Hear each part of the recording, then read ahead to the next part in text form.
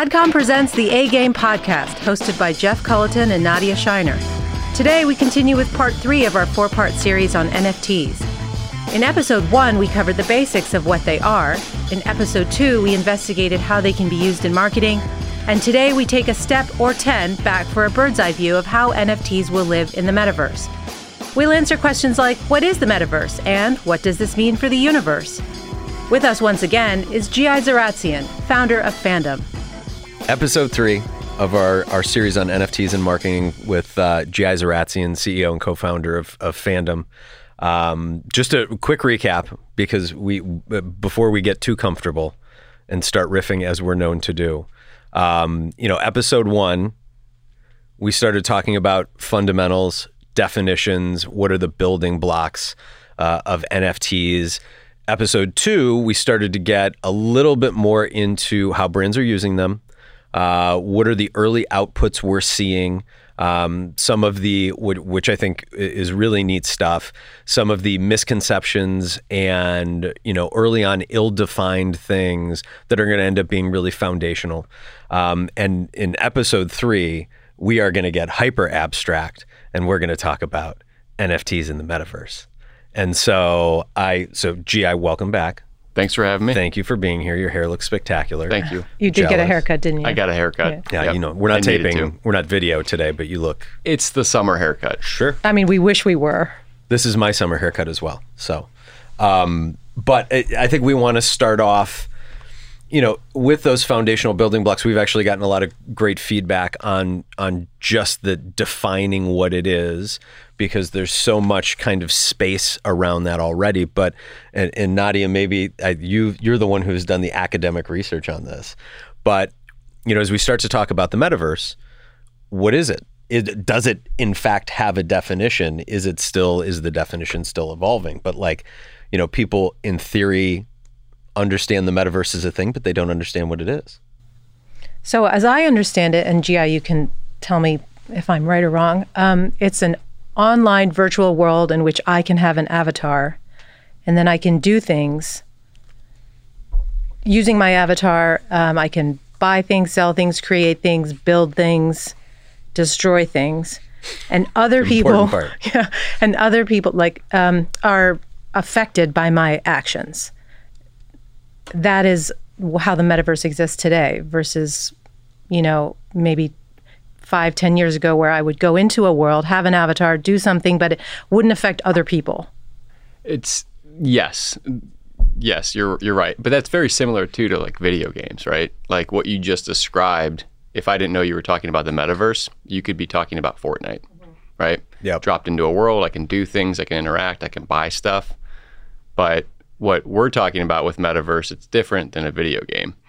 It has sort of like unbounded action of what you can do, right? So you can buy things with real money that you own now as an NFT. And it's pretty infinite. And it's kind of scary at first because when someone says describe and define the metaverse, there's different versions of that definition. What Facebook is doing versus what the sandbox is doing are two very distinct different things. Right? Facebook is looking at it from how do we get people to connect in a virtual environment where they can conduct business, right? In virtual meetings. So we could be having this podcast virtually at our home, but put on our, Facebook Oculus headset and look around and see each other and be in this room. And this room is just a 3D representation in the virtual world. So it can be a different perspective based on who's leading the charge for that metaverse. So I think this is one of the things that people have a tough time overcoming at first. Like, what's the access point? Is the access point have to be virtual reality? And is there one? Is there one metaverse? There is not one. It's funny. So I was just upstairs checking in, getting my parking pass validated. I don't want you to have to pay. Thank you. And they're like, what's the topic? Metaverse. Oh, like Ready Player One. Yep. And there's a book, by the way, which I've not read because I haven't read a book since Harry Potter. I'm not good at that either. Yeah, even like business books I've gotten really bad at. Yes. But By Ernest Cline. Yes. Okay. See, this is why we have the educational historian with us today. But she's the foundation of all of this at this point. She's the validation point. She's our, Exactly. But when you think metaverse, like I think people are quickly like, oh, Ready Player One. Or if you're a little bit older, you go Matrix. Or if you're older than that, you go Tron. Right? So there's been these movies that have kind of put this perception of what the metaverse is supposed to be in our brain. The reality is it's none of those things today. It's just not. So when you ask, like, what's the access point? Most of it is going onto your laptop, going to the sandbox, and viewing it from your screen. And then just manipulating, like you can move and turn and use your keyboard and your mouse to go different places and teleport into different areas. But you're kind of just running around like without purpose. Still like a video game in many capacities. Yeah, and you see like other people kind of running around. They've got like a little thing over their head that says like their avatar name, and you can, I guess, interact with them, and you can go into buildings of, you know, where people have built them on land that they own. It's not this like Ready Player One experience where you have the headset on and you got this full bodysuit where you can feel in the metaverse. Now, don't get me wrong, some of that technology is being developed, and there's a lot of like really cool sensor technology that will eventually make it to where a metaverse can feel that way. We're just not even close at this point. And that would require like the goggles and all that stuff, right? Virtual experience. Yeah, the goggles, the headphones, the mic, the suit, like we're not there. This actually ties into, I think your analogy about Tron and the Matrix and stuff like that. You know, we've hit these kind of points before where we can view it, but really we're just still really out of reach of it. One of the things that I think will make the metaverse, quote unquote, move forward is when something is not Oculus, when something is more Google Glass. So Google Glass, really interesting. It's 20 years ago now, maybe looks stupid while you were doing it, but like there was a real augmented reality idea behind it. Didn't have the computing power or the applications to support it, but like, do you think that when it becomes less of a full body suit where you look ridiculous and more really you're put into kind of an environment where you don't look ridiculous, that it'll gain more adoption? I do, and it's funny you bring up Google Glass. I'm watching the Uber show right now on Super Showtime. Pumped. So am I. Super pumped, yeah. And he's not a very nice guy, Travis. No, it's a fantastic story. But in the show, Sergey Brin was on there, and he was talking about how like, yeah, Google Glass, that was kind of a fail, right? Well, way too early. Yeah. But you bring up a good point though too, like. What we just described before with the metaverse, it's more of the virtual reality, VR. And I don't think enough people know how to make the distinction between VR and AR. So VR is like you're immersed into another world, right? You've got the headset on, you can, I think there's like people can go and see what it was like at 9/11, being on the ground floor. You've got the VR headset on, you can look all around you and you can see things experiencing right in front of you. But it's virtual. Augmented reality, AR, is in the real world if I use my phone or lenses of some kind and I see real structures in front of me, but now there's a Pokemon jumping around or something that's not there in real life, but I see it through the lens of augmented reality. So those are two like very distinct things. The metaverse can ultimately, I think, support both concepts. And some of that's being done today with AR, and I find it fascinating using NFTs. Like, I'll hit on Pokemon Go. It's not totally metaverse, but Pokemon Go, when that game was created, it was way ahead of the curve. Geo-tagging location, you could go and find these like loot boxes, and it just got people out moving. And I love that concept for gamers, for people that like to collect, for people that want to experience adventure. You can do that with NFTs, and there's companies that are doing that today. Again, not fully metaverse. And I think that's what's going to help with adoption is like, let me interact with this in real life. Let me see. So I own an NFT. We talked about this on a previous, like, what can I do with it, right? It's in this little wallet on my phone or on my laptop. And we talked how it would give me access and all that. But can I see it now in real life? Like, how cool is that? Put on, or even through my phone as my AR lens, can I hold my phone up to a various location and see my NFT dancing around or something? Yeah. Or see it now on a wall framed in a portrait. Yeah. And I think that becomes a bridge for people to see the practical use cases of this. And then now how does that translate to virtual reality? How does that translate to this concept of being submersed into the metaverse where I do have the goggles on and I'm looking all around me and I am my NFT now and I get to experience things through the lens of that NFT. Well, you can start to see the pathway where things are going to change. It's multi-pronged. It's part demographic.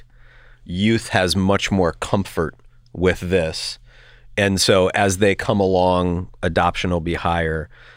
VR is a little bit more end game for most people. AR is more tangible. It's easier for you know, your brain to go, I can use my phone. My phone is a known entity to me. Oh, once I get comfortable with that, the next piece of it will be this. I remember some of the early AR stuff that I thought was interesting from a business standpoint was, you know, faucet companies coming out and saying, oh, you want a new faucet? Cool. Hold your phone up in front of your existing faucet and then go through our catalog of, you know, digital overlays that you could put on and see which one you like. You know, that's where you start to look at, oh, that's I don't have to go to Home Depot.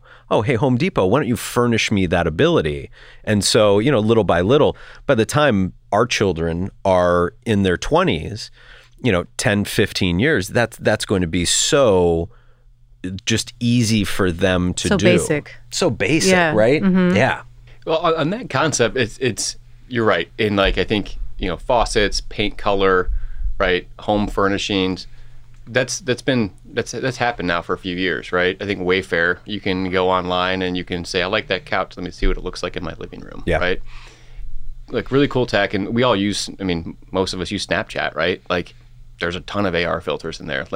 Put that cat on my head, or do the face that makes me look like a different gender or different age. Like that's all AR. Don't paint companies do this too? You can see what your room could look like. Sherwin-Williams already does. You can see what a new haircut would look like. There are places, you know, you could if you're GI, not if you're me.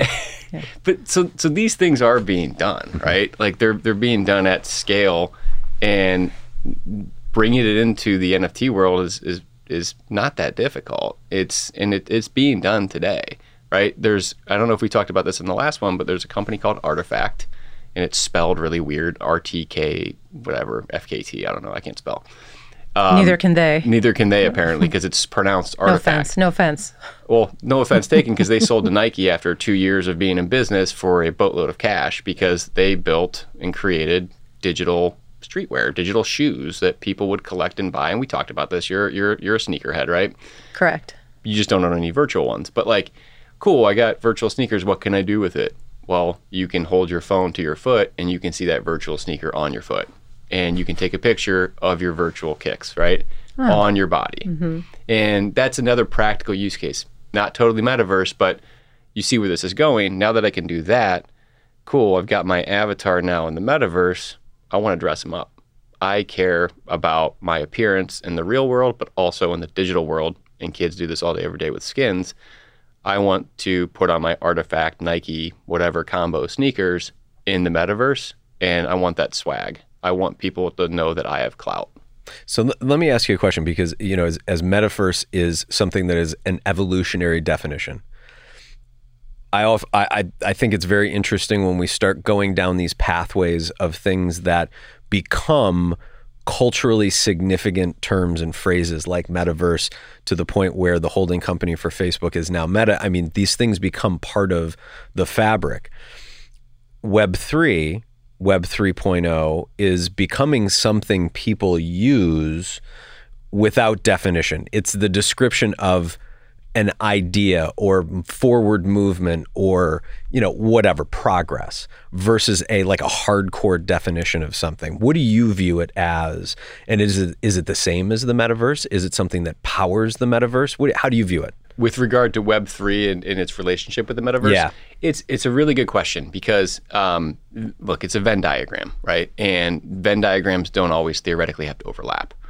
So I think it depends on the use case. Like, what is Facebook, Meta? What is their metaverse going to be? I don't know that it's going to be Web3. Facebook is centralized of a company as you can have. Web3 is the opposite of centralization. Is that the point of the metaverse, is that it's all decentralized? Well, but that not necessarily, because the metaverse concept came before NFTs, right? Like, and you're going to tell us with your historical definition of where metaverse came from at some point, right? But like that, they didn't come together yet, and I don't think, and they're starting to, right? They're starting to in some practical instances, like in Sandbox. Sandbox is a metaverse where you can buy and sell land, and you can construct, and you can have your little Roblox looking character run around. But what Facebook's going to do, I don't know that that's going to be Web3. And so I don't think Web3 has to totally define metaverse. I think metaverse needs to determine how much Web3 incorporation they want to have. Because as a consumer, if I'm spending, just like gaming today, I'm spending time in Fortnite, and I've spent a lot of my mom and dad's credit card money on these skins. And $2.99 here, $2.99 there, just paper cuts, man. Paper cuts. But if Epic Games said, nah, we're gonna shut it off, we're done. Yeah, we want to do a kitten game next, right? Crap. Like, I've invested my life into this thing, and there are people that are doing that. Like, it's gone. Where in the metaverse, if it's really attached to Web3 concepts and infrastructure, that's self-sustaining. And then now imagine like governance and ownership, not just of your assets in game. I don't know how much I want to talk about DAOs, like decentralized autonomous organizations, but you better believe that the metaverses that roll out that are the most Web3 enabled will eventually be DAO operated, which means whoever is part of that, whoever's been there the longest, is going to have the most sort of governing shares over how to operate this thing, the direction it takes, the longevity of that metaverse, because they've got the most invested. So something that I struggle with, so decentralization as a concept, and we get to see a more tangible, ironically said, piece of that in cryptocurrency. All of these cryptos come up, but when do they really become useful at scale is when they have mass adoption, when larger organizations will accept them, when nations will regulate them. So kind of the opposite of the intent when they were first built, that decentralization and that oversight. For the metaverse, there is huge build and computational power needed in order to not only figure these things out, but then take them to the world, server space, blah, blah, blah, all that kind of stuff. Is it going to be a necessity that some of these major organizations like Meta, in fact, do the groundwork necessary in order to make these things a reality and scalable? Or is it something that can happen more on a decentralized, small developers building onto an open source structure to eventually build the thing that gets the scale? Look, Facebook will do it. They'll scale it. They've got the budget. They've got the talent to do that. And it will be adopted, right? Will it be adopted within the Web3 space? I doubt it. Or not at that level of scale within the Web3 community. But to your point, the sort of Web3 methodology is that more open source framework. Hey, we're building this thing. It's called Sandbox. And, it kind of looks like crap because it's like blocky looking characters, but like people appreciate that. Great, this is like freedom, right? Freedom of expression, freedom of practical use cases of my NFTs. I can buy land. There's inherent value attached to that land, just like there is in the real world. Even though I'm sure there's going to be some pundits that are like, well, why would you buy virtual real estate? It doesn't make sense. Well, why would you buy real estate, right? Like, there's a lot of reasons that you want to invest in something. So I do think the sort of decentralized concept leads to open source frameworks of building on, but that's powered in a lot of different ways.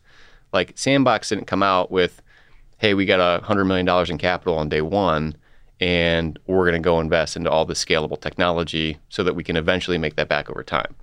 They went out, built a concept, likely with as less money as they could, and they rolled out a token. Yeah. They did an ICO, right? Or now we call them IDOs. But they rolled out a token, so you can buy sand on Coinbase or FTX, wherever you want to, and that's the currency that now powers that little microeconomy. And so as people are buying in and out of sand, and they're using it for like the sort of metaverse currency of transacting, you create more value there. And that becomes the value that they have to invest back into building these things. And then eventually they start to detach themselves from this thing. and they start to make this more of the decentralized autonomous organization. So users that have X amount of sand, X amount of land, X amount of assets in this sort of metaverse construct now become the real owners of Sandbox, and they govern the direction of it. They make sure it's supported. They make sure it's scalable. It's an economy, right? It truly is an economy. Okay, so there are two questions I have. One is, so how is it different then from the kids who are playing, who are doing all this stuff in their own world on a video game? They're doing the same thing, right? They're buying things and selling things, but you're saying Epic Games could shut it down and then you're stuck. Yeah, and that's the difference from centralization versus decentralization. Okay. And the layer below that, from the consumer level, the buyer level, I actually own and can prove based on the blockchain an NFT that integrates now with the Sandbox. Okay, got it. Right. Second question, could the metaverse economy, like Sandbox and others, one day exceed the value of the real world economy? You had that written down. I don't know. Clarification. I'm not an economist. I was a communications major because I didn't like I was math. told you were an economist. Right. I suppose the answer is yes in theory. Theoretically, sure. Microeconomics kicked my butt in college. I don't know. I mean, theoretically, sure, because there's no limit to how many metaverses you can have, right? There's a limit to how many worlds we actually live in from a physical standpoint. There's one, right? We have one Earth. I mean, I know Elon's got plans, but we have one Earth, and there's restraints, right? There's real physical restraints. You can't make more land. So when people use the phrase the metaverse, that's incorrect. It's not the metaverse, it's a metaverse. It's like saying the social media, right? Well, which Instagram, Facebook, Twitter, Snapchat, 11 other things that are out there, right? You're right. Like, the metaverse is more of a concept, whereas, like, okay, now you have to define which metaverse you're referring to, right? I keep talking about the Sandbox. That's just one example. Meta's going to build theirs. Fun fact, Bored Ape Yacht Club is building a gaming metaverse. Yeah. But you think about, so social is a great example of what maturity is going to look like in these, because Instagram, Facebook, TikTok all interject content into each other now. And so they want to play where the audience is. They want to be able to say to a user, hey, user, let's make this user experience really easy, and you can broadcast your original content across these places. Boom, boom, boom, hit this checkbox, and then you can do it. So, while decentralization is conceptually where it starts, interdependency happens.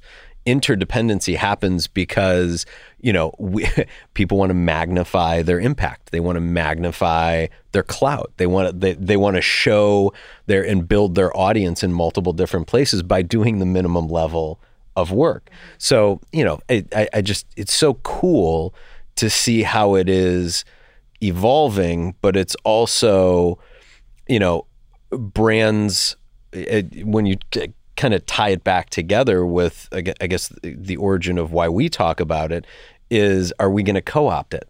Right. Are we going to make it just it's just going to turn into uncool? And like, is it just going to turn into the most, the newest output of our ability to try and get in front of your eyes? Are you going to buy a Big Mac in the metaverse, right? I mean, you might. Will you be able to order your Big Mac in the metaverse and pick it up at a physical location? Yes, in some capacity, if you spend a lot of your time on your computer, on your phone, in an Oculus headset, and you get hungry. Actually, it's more likely it'll get delivered to your door by Uber Eats than it will, but it'll just be another outlet for you to transact either in a digital or a physical world. Well, imagine retail shopping experiences, right? Like we're kind of talking about a little bit with ordering a McDonald's Big Mac, right? But delicious. Today, what is the traditional retail shopping experience online? It's Amazon, right? You're buying most of your transactions through Amazon. Maybe you have a few specialty stores online that you shop from. And Amazon's, made it a really convenient process, fast shipping, Prime membership, Prime wardrobe, Prime everything, right? This is, just want to clarify, this would be a Web 2.0 experience. That's a Web 2 experience, yes. Right? Amazon today. Okay. Imagine, what's your favorite store that you actually go in to shop? Sorry, Nadia, I'm calling you out. You gotta Don't have that written down in your notes, do you? No, I don't. My favorite store that I should. Nordstrom. Let's say Fine. Nordstrom. Let's say Whole Foods. theoretically safe option. Nordstrom, okay. right? You said it, not I. And Walmart's thinking this way, but this isn't my novel idea. I wish it was, and I had the capital to go build this business. But imagine going to Nordstrom in the Nordstrom metaverse, right? Nordstrom's got a mall or shop inside of the Sandbox or inside of Decentraland, which is another metaverse. And I walk access into it on Nordstrom. my laptop. That's how I get to You it? can go on your laptop. Okay, Maybe my soon phone. you can go on your headset, and there you are walking around in there, and you can physically see the clothes. You've got your avatar that's maybe your body type, and you can go and try it on in the metaverse virtual, fitting room, and you can see the price tags of these assets, and you add them to your virtual cart that you can push, or doesn't have to be. It just can be something that follows along with you, and you go and check out, you buy, and then they're shipped to your home 2 days later in the real world, right?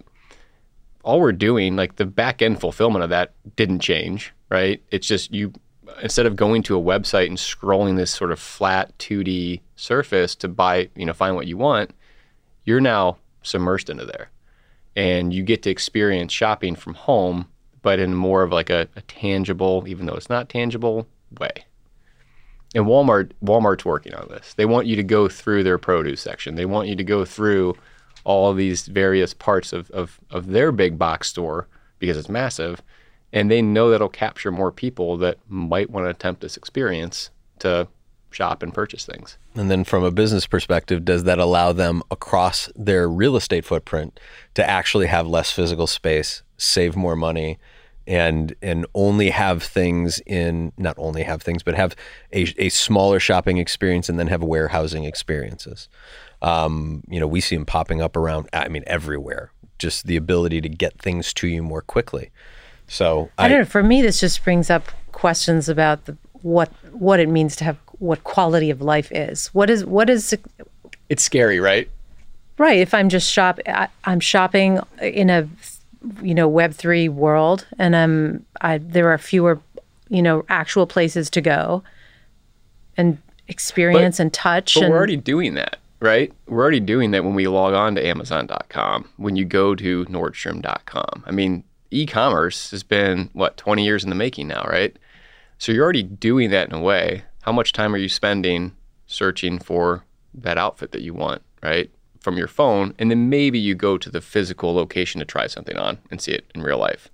So you're already doing that. You're just talking about the user experience. Can we alter that user experience to make this more integrated into a traditional shopping experience? I understand.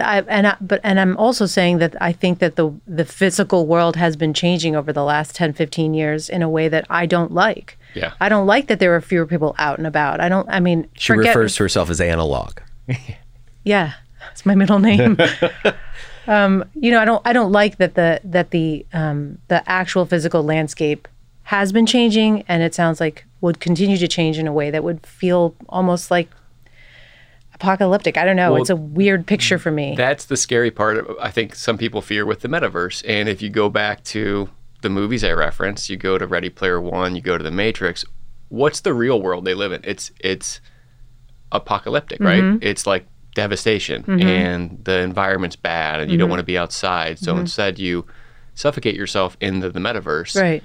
You live in a pod. And I don't disagree with you. That part, I'm not going to lie, it scares me. Are we really going to be 10 years from now, we wouldn't be here in person filming this podcast? Look, COVID gave us this experience of what it's like to be quarantined. And I think maybe some people are like, oh, this is great, not to see people. But then some people were like, I need to get to the bar and have a drink with some friends. And Yes, sir. any excuse that I can, maybe that's extroverts versus introverts, but I think what we've learned is we need a balance. And you guys know that. And the question is, would the experience of putting on your whatever stuff and then going your headset and then going virtually to a bar, and would that satisfy you in the same way that going to a real one would? So one of the beer brands did that around the Super Bowl, right? They had a virtual bar experience where you could order maybe it was a Miller Lite or something. I don't know what that's like, because I like real beer and I like to consume it, and I like the sound the can makes when you open it. It's a ritual. It's a ritual, and it's with your friends, and you can cheers and high five, and you thrive off each other. But I do think that's a fear for a lot of people, though, and you get into kind of like the psychological impact of that, the mental health impact. What if you're faced with the question, God, am I cooler and better in virtual reality in the metaverse than I am in real life? Yes. Like, everybody is, yes. right? So where are you going to spend more of your time? Where you're more appreciated, where you're more, loved, but like, can that really persist? Right? Yeah. If you've got a VR head 10 years from now, if your VR headset's on and you got the bodysuit and you're doing that more than you're seeing people IRL in real life. That part scares me. When we hit abbreviations like that, that's when it's time to pause. So we're going to take a break here, wrap up episode 3. When we come back, we're going to hit episode 4, which I'm really excited about. So we're going to look at NFTs through the eyes of creators, how you do it, foundationally getting up and running. And we're going to guinea pig with Nadia and ask some questions about that, because I feel like this episode could easily be 2 parts, because my brain's just going in 10 different directions right now. But we'll be back with episode 4. Thanks for listening. You've been listening to The A-Game, an AdCom production. AdCom is a marketing partner in Cleveland, Ohio, creating measurable returns for our clients. Like, follow, or subscribe wherever you get your podcasts, and find us on your favorite social networks.